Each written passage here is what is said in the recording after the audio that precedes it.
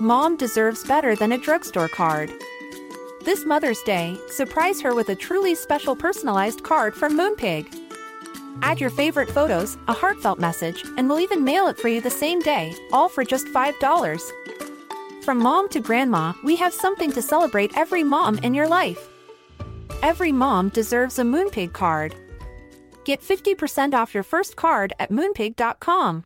Moonpig.com. This Mother's Day, celebrate the extraordinary women in your life with a heartfelt gift from Blue Nile. Whether it's for your mom, a mother figure, or yourself as a mom, find that perfect piece to express your love and appreciation. Explore Blue Nile's exquisite pearls and mesmerizing gemstones that she's sure to love. Enjoy fast shipping options like guaranteed free shipping and returns. Make this Mother's Day unforgettable with a piece from Blue Nile. Right now, get up to 50% off at BlueNile.com. That's BlueNile.com. Hi, everybody. Before we get started today, we are having a conversation with Emily Nagoski, who is an incredible writer and sexual health expert. And so we are going to talk about some difficult things. The trigger warning is specifically, I read to Emily parts of Twilight that we have skipped before. Jacob convincing Bella to kiss him and all of that. So if this is an episode that you want to skip, we totally understand, and we will be back to a regular episode next week. I'm Vanessa Zoltan, and this is not your usual episode of Twilight in Quarantine.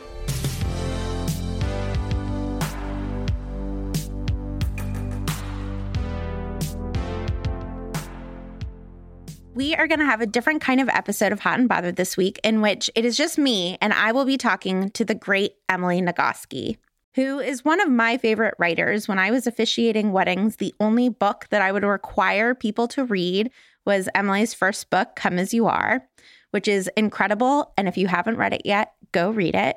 But she is also the author of Burnout, which she co-authored with her twin sister, which I just read and recommended in our newsletter because it made me cry with feeling seen.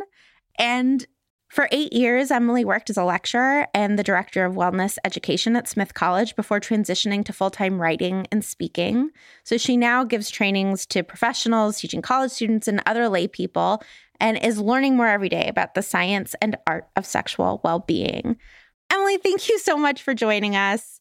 It is my pleasure. So I know that you haven't read the Twilight books, but can you tell us what you do know about them? I have seen one of the movies. Okay. So I know that it's a vampire, werewolf, teenage girl love triangle. Mm-hmm. I know that Bella is an empty vessel of a heroine with no personality traits to speak of, other than the fact that she is magnetically irresistible to both of the heroes. She gives birth and almost dies. And the symbolism of almost dying in childbirth, and the only way she can be saved is by being bitten and becoming a vampire herself. It's really, in Burnout, we use this phrase human giver syndrome, where women have a moral obligation to be pretty, happy, calm, generous, and attentive to the needs of others, sacrificing everything they have, including their bodies, their lives, their hopes and dreams on the altar of other people's comfort and convenience.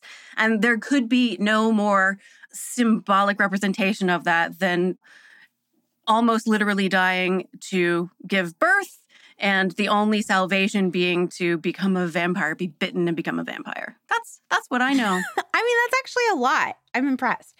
Okay, so I'm going to walk you through what I think are the essential plot points for you to know in order for me to ask my questions. Is that okay? So you got most of this. So Bella falls in love with Edward. Edward falls in love with Bella. Edward is a vampire. Jacob falls in love with Bella. Bella says, nope, not interested. Jacob keeps loving Bella, keeps telling Bella. Bella keeps saying no. Jacob kisses Bella. Bella punches him in response. And then she breaks her hand punching him because he's so strong. And that is supposed to be funny. Later, Bella says to Jacob, I don't think of that as a kiss. I think of it as an assault. And his response is, ouch, that's cold. So Bella's like, I choose Edward. I love Edward. You're just my friend. And Jacob says, I'm going to go fight in this war and let fate take care of it unless you stop me. I'm going to read you just a minute of it because it's so bad. Jacob starts. There's a pretty serious fight brewing down there. I don't think it would be that difficult to take myself out of the picture. Oh, no, Jake. No, no, no, I choked out in horror. What's the difference, Bella? This will only make it more convenient for everyone. No, Jacob, I won't let you. How will you stop me? I'm begging you. I love you, Bella. I love you, Jacob. I know that better than you do. He turned to walk away. Anything, I called after him. Anything you want. Just don't do this. I don't think you really mean that. I don't have to do anything deliberate. I could just do my best for my pack and let what happens happen. Unless you stop me. How can I stop you? You could ask me. Will you kiss me, Jacob? Then it says, I knew he would take advantage of the situation. I expected it. I held very still. I could feel his anger as his mouth discovered my passive resistance. As soon as he was sure I wouldn't drop my arm, he freed my wrist, his hand feeling his way, whatever. Then he says, you can do better than that, Bella. For once, just let yourself feel what you feel. But then here's the conclusion, Emily. Jacob was right. He'd been right all along. He was more than just my friend. I was in love with him. Just what are your thoughts? Wow. Whew.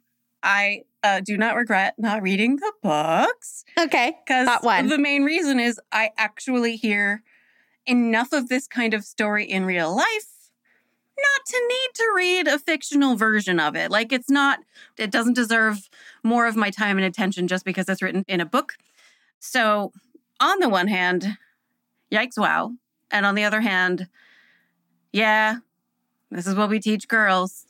Okay, I agree. Explain what this is. What is what we teach girls?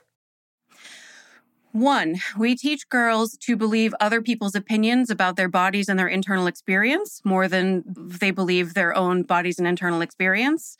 So he knows better than she does that she loves him. Does he, though? That was the moment of the biggest disappointment of the book for me. Like, I was like, she doesn't love you. She doesn't love you. Because for 2 books, he's pursuing her. And she's like, no.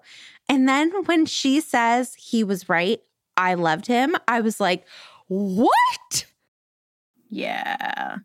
And so another thing we teach girls is that surrender and being chaste are the same thing as love. Yeah. That not wanting someone to get hurt or die is the same thing as owing them anything they want in order to prevent them from getting hurt and dying. This gets used against women a whole bunchy. There was a totally unironic New York Times op-ed by Ross Douthat that said that, incels wouldn't kill people if only women would have sex with them. Like, it's women's jobs to prevent murderous sociopaths who are pathologically lonely. We ought to be surrendering our bodies on the altar of the public good, having sex with these people so that they don't hurt themselves and other people. Women are expected to sacrifice everything they have, and that is the equivalent of love. Nothing in this dynamic has any relationship to love. Nothing. So if there's any young people listening to this and you're like, what does love feel like? None of that is anything like what love feels like. And it is weird to me that anyone would follow this story and be like, he knew her so well. But people do, right? Smart women do, right? Why? And I'm guessing your answer is patriarchy, right? Yeah. So there's patriarchy, and then there are smart women reading these books and loving the idea of this man who knows you better than you know yourself. How did we get from patriarchy to here? So it's comparatively new. Up until about 1650 or 1700, the narrative around women's sexuality was that we were the more sexually rapacious of the two sexes. And we had to be controlled, put our bodies under lock and key. Otherwise, the men who owned us would not have full control of our bodies because we would be, out there having sex with people and having babies who are not the genetic material of the men who owned our bodies, right? Mm-hmm. And it wasn't until there was this transition leading up to about 1800 where more and more women's voices were heard, basically. And what those women were saying was, no, it is not that we want all the sex. It's that people are raping us. So we don't have any desire for sex. We don't desire sex. And people kind of liked this narrative, the idea that actually men are forcing women to have sex and women don't want anything. And so therefore a good, pure, middle-class, well-educated woman has no interest in sex at all. And that has evolved a little bit over the last 200 or so years to a place where we're expected to be both things simultaneously, neither desirous of any kind of sex, but also very, very horny all the time. Mm-hmm. So that has worked out for us. And in none of these instances are women granted individual autonomy or recognition of variability. And within the context of the women don't want any sex at all, the only way for women to experience sexual pleasure, which we want to do through our stories, like there's a reason why all of these stories exist. For a long time, the only way that a woman character in a story was allowed to experience sexual pleasure was if the sex was happening against her will. And that explains The Flame and the Flower, for example. I don't know what that is. Oh, Flame and the Flower, Catherine Woodiwiese. It's a 1970s era romance novel that set the standard for modern romance novels. And basically we've been evolving from there into where we are now, where there's a lot of concern about active consent, for example. But in the 1970s, the only way you could read a woman-focused story that involved sexual pleasure was for the hero to just have sex with her even though she didn't want it. And eventually she wouldn't be able to help herself and she would realize that she actually does love him and does want this. And the hero's experience is that he is a rake and a rogue and just wants the sex, but realizes through the experience of her squeaky clean vagina that what he wants is to settle down. It's really just a continuance of a narrative that's been in place for over 200 years. Why has it been so entrenched for so long when not only all the science, but also all the social justice activism over that time has been about women's basic bodily autonomy, variability among women, and our permission to experience pleasure and permission to say no if we want to. Why has it been so slow? The answer is the patriarchy has a vested interest in making sure we hate ourselves and that we police each other. I don't know if we're ready to get to the solutions to this problem, but the solution ultimately is we deal with our own shit. We heal the damage that has been done to us by a world that lies to us in every conceivable way about our bodies, especially the ways that it is inadequate and failing. Then as we practice healing, we stop taking our pain out on other women. We stop tearing other women down, policing them, and judging their bodies and choices. So that's exactly the tension I feel about judging Twilight, though, because so many women love Twilight, right? And I don't want to police other women. I want to say, you love Twilight, great, right? You and I talked, 2 years ago now about the power of good romance novels. And yes, you wrote two of my favorites. There's a lot of consent in mine. There's so much consent in yours. There's begging in yours. It's great. The secret is you put the hero into therapy. Yes. So how would you balance in talking to women who love Twilight, respecting them and respecting their fantasy, while also trying to lovingly point to the places where, I really believe that these texts are harmful? Unless they asked me, I wouldn't. Are they asking by downloading the podcast? That's a really good question. Let's assume somebody does ask me, in real life. Right. They say, look, I loved these books. And yet I hear women shitting on them all the time. And men. Everyone mocks them loving these books, which I hate. Exactly. Yeah. Right. It's so misogynist to mock things that are mostly by and for and about women. Right. And so I would begin by acknowledging, here are the things that lots of people like about it. Tell me some of the things that you like about it. And then that opens the door to all those things make sense to me, given that women's role in their daily lives is to be human givers, to be pretty, happy, calm, generous, and constantly attentive to the needs of others, to sacrifice their time, their attention, their politeness, their smiles, their bodies, their hopes and dreams, sometimes their lives on the altar of other people's comfort and convenience. And so it is hugely pleasurable to immerse yourself in a story with someone who doesn't have to be subservient all the time, who is in fact in demand and doesn't have to make the relationship happen, doesn't have to make the connection happen. In fact, he is trying really hard to make it happen. And all she has to do is surrender, and it will all be there waiting for her. And it's there, and you don't have to work so fucking hard all the time to like help your partner understand what your needs are. Right. That makes perfect sense to me. And in that context, the dynamic that's happening, if it happens in real life, is unambiguously abusive. So talk a little bit about that, because I'm simultaneously interested in the idea, right, that conflict is not abuse, right, that relationships are complicated. But I completely agree that like this dynamic that I read to you between Jacob and Bella, like that is manipulative abuse. It's gaslighting. Yes. Can you just talk a little bit about the boundaries of that? Gaslighting in a professional situation, most of us find fairly easy to recognize and accept. It's where you feel one way and people are assuring you, no, that's not happening. No, that's not actually what the situation is. You're totally wrong. You don't even know what your own internal experience is. And when it happens in real life in a relationship, it's deeply uncomfortable because here's a person that we care about and trust who's telling us that something that is true in our internal experience is not true. Again, we're trained from birth. If you are born in a body that makes everybody go, it's a girl, they give you this user's manual for your body. And one of the most important notes in the user's manual is if someone tells you what's happening in your body, they're right, and your interpretation of your internal experience is wrong.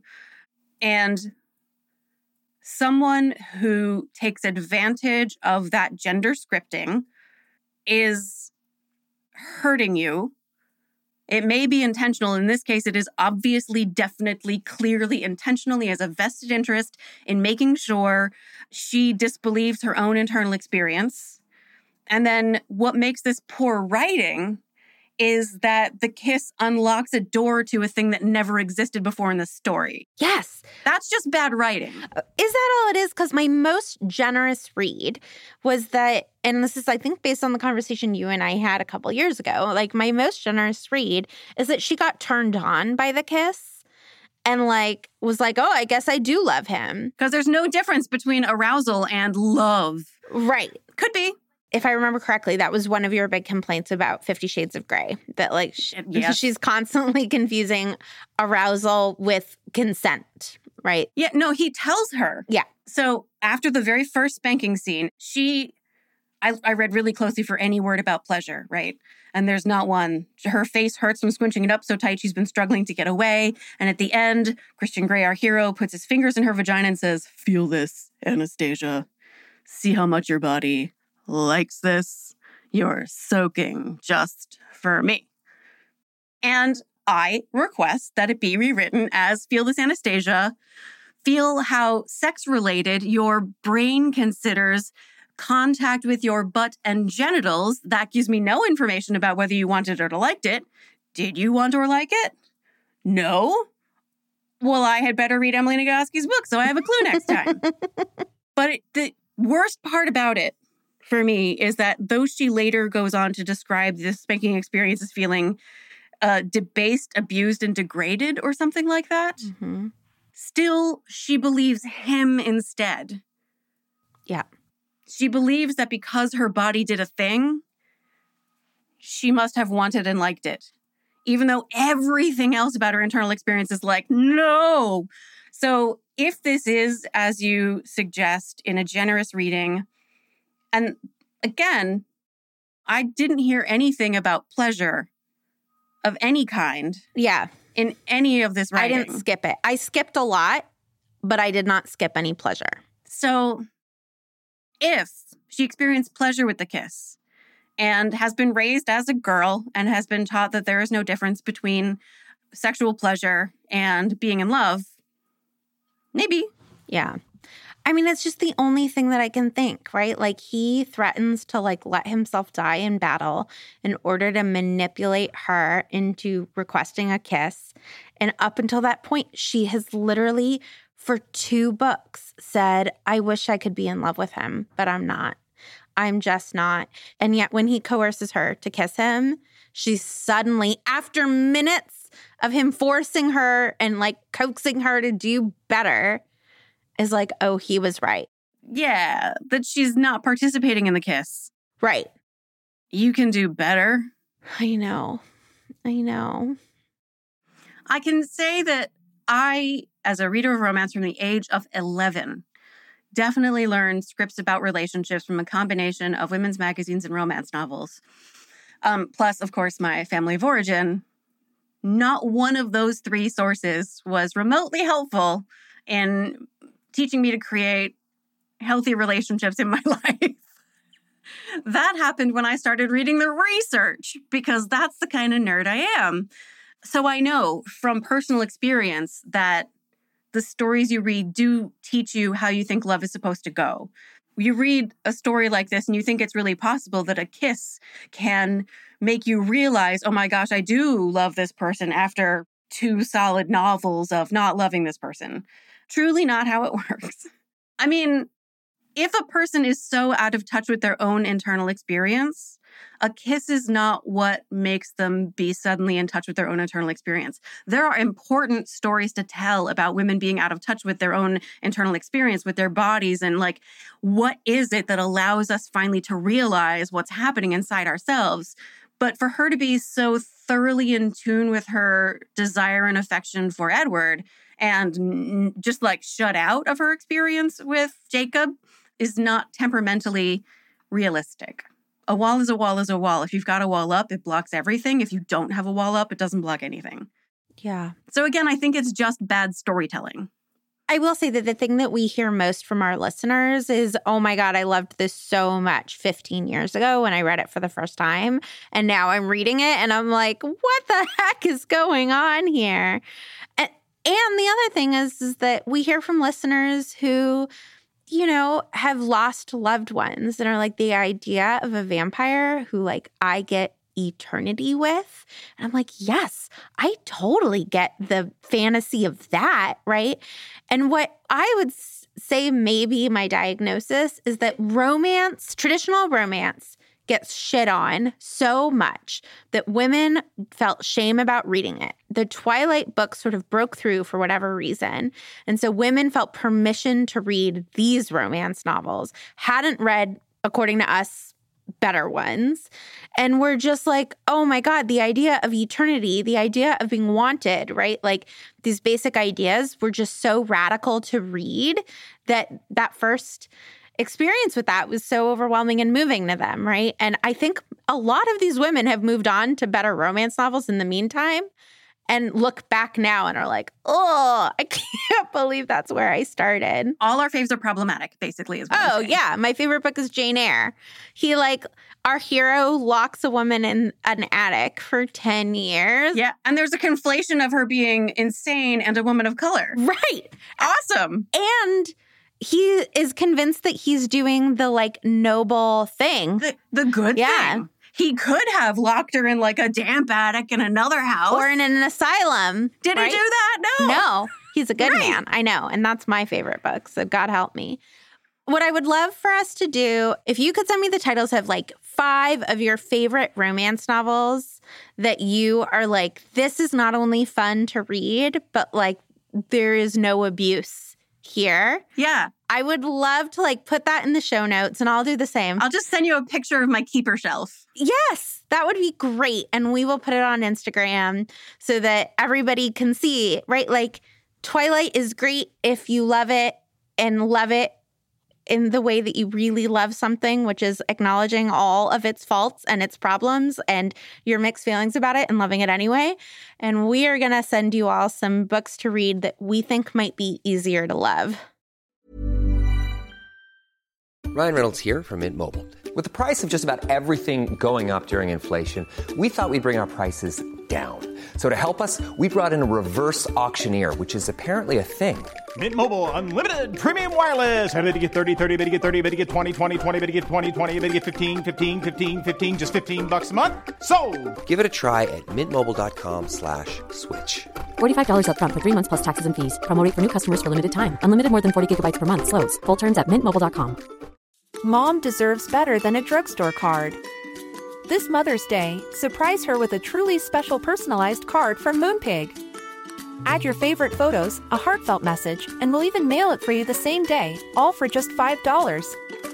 From mom to grandma, we have something to celebrate every mom in your life. Every mom deserves a Moonpig card. Get 50% off your first card at moonpig.com. Moonpig.com.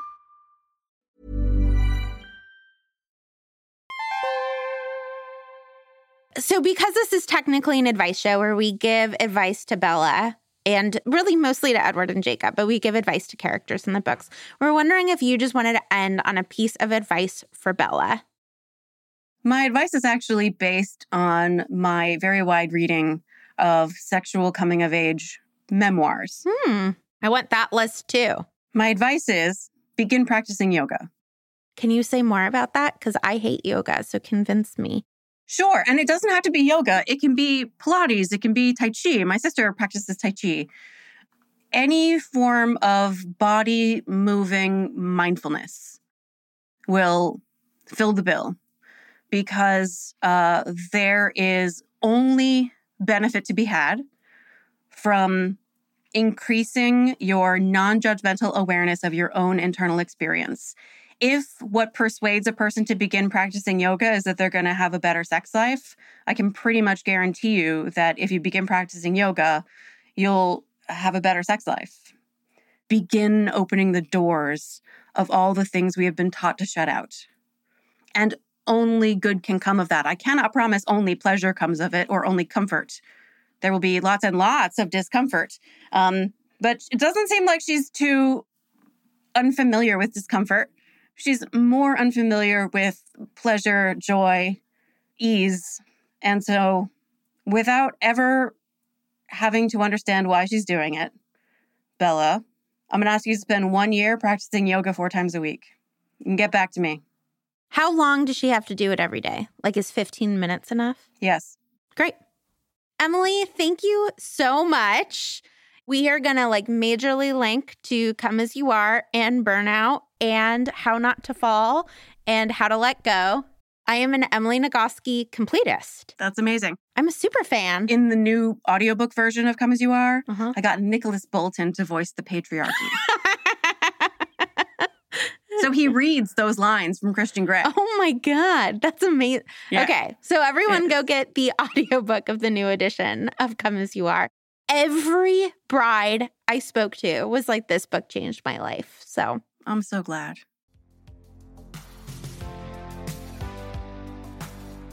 This episode of Hot and Bothered was produced by Ariana Nettleman and facilitated by me. And we want to thank Emily Nagoski for being an amazing guest. Twilight in Quarantine was conceived of as a vampire baby by Julia Argy, and we're distributed by Acast. Thanks so much, everyone, and we will talk to you next week.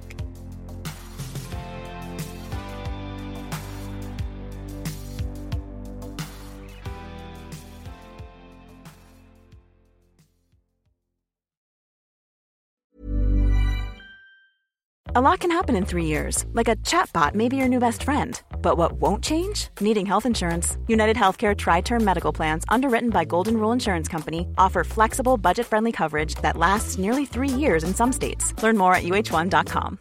Mom deserves better than a drugstore card. This Mother's Day, surprise her with a truly special personalized card from Moonpig. Add your favorite photos, a heartfelt message, and we'll even mail it for you the same day, all for just $5. From mom to grandma, we have something to celebrate every mom in your life. Every mom deserves a Moonpig card. Get 50% off your first card at moonpig.com. Moonpig.com.